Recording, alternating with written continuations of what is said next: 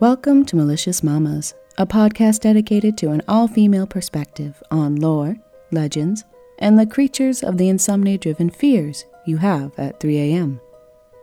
I'm your host, Nikki Mandiola. This is our final mini-mama for the month, so I thought it was appropriate to throw it back to a classic. This is a variation of a story featured in my childhood all-time favorite source for spooky tales. Scary stories to tell in the dark. With that, let's get down to it. In this tale, we find a young couple on their wedding day. Directly following their ceremony, friends and family were invited back to the home of the bride's grandmother to continue with their celebration.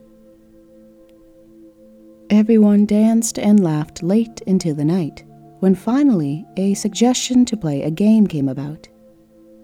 The group settled on a round of hide-and-seek, designating the husband as the first to search for the hidden guests. While he counted to 100, everyone, including his new bride, scattered looking for someplace to hide. After an extensive search, the husband had found all of the party guests, except for his wife. As more time passed, everyone took part in searching for the missing woman. Growing concerned, as the woman had been gone for an unusually long amount of time, the party became more frantic.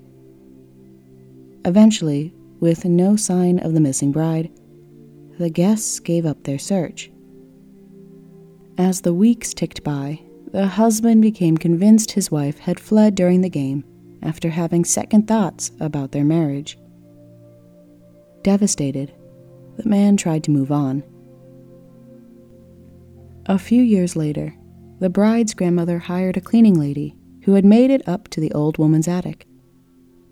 While she was dusting, the lady found a beautiful old trunk and, curious of its contents, opened it.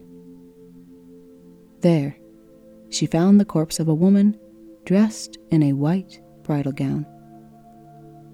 During the light-hearted party game, the woman found a perfect hiding spot in the old trunk and had accidentally locked herself inside. On that note, let's conclude this mini-episode. If you have any suggestions on mamas you'd like me to cover or a spooky tale to share, please send an email to maliciousmamas@gmail.com. If you're looking for more mamas in your life, follow Malicious Mamas on both Instagram and Twitter.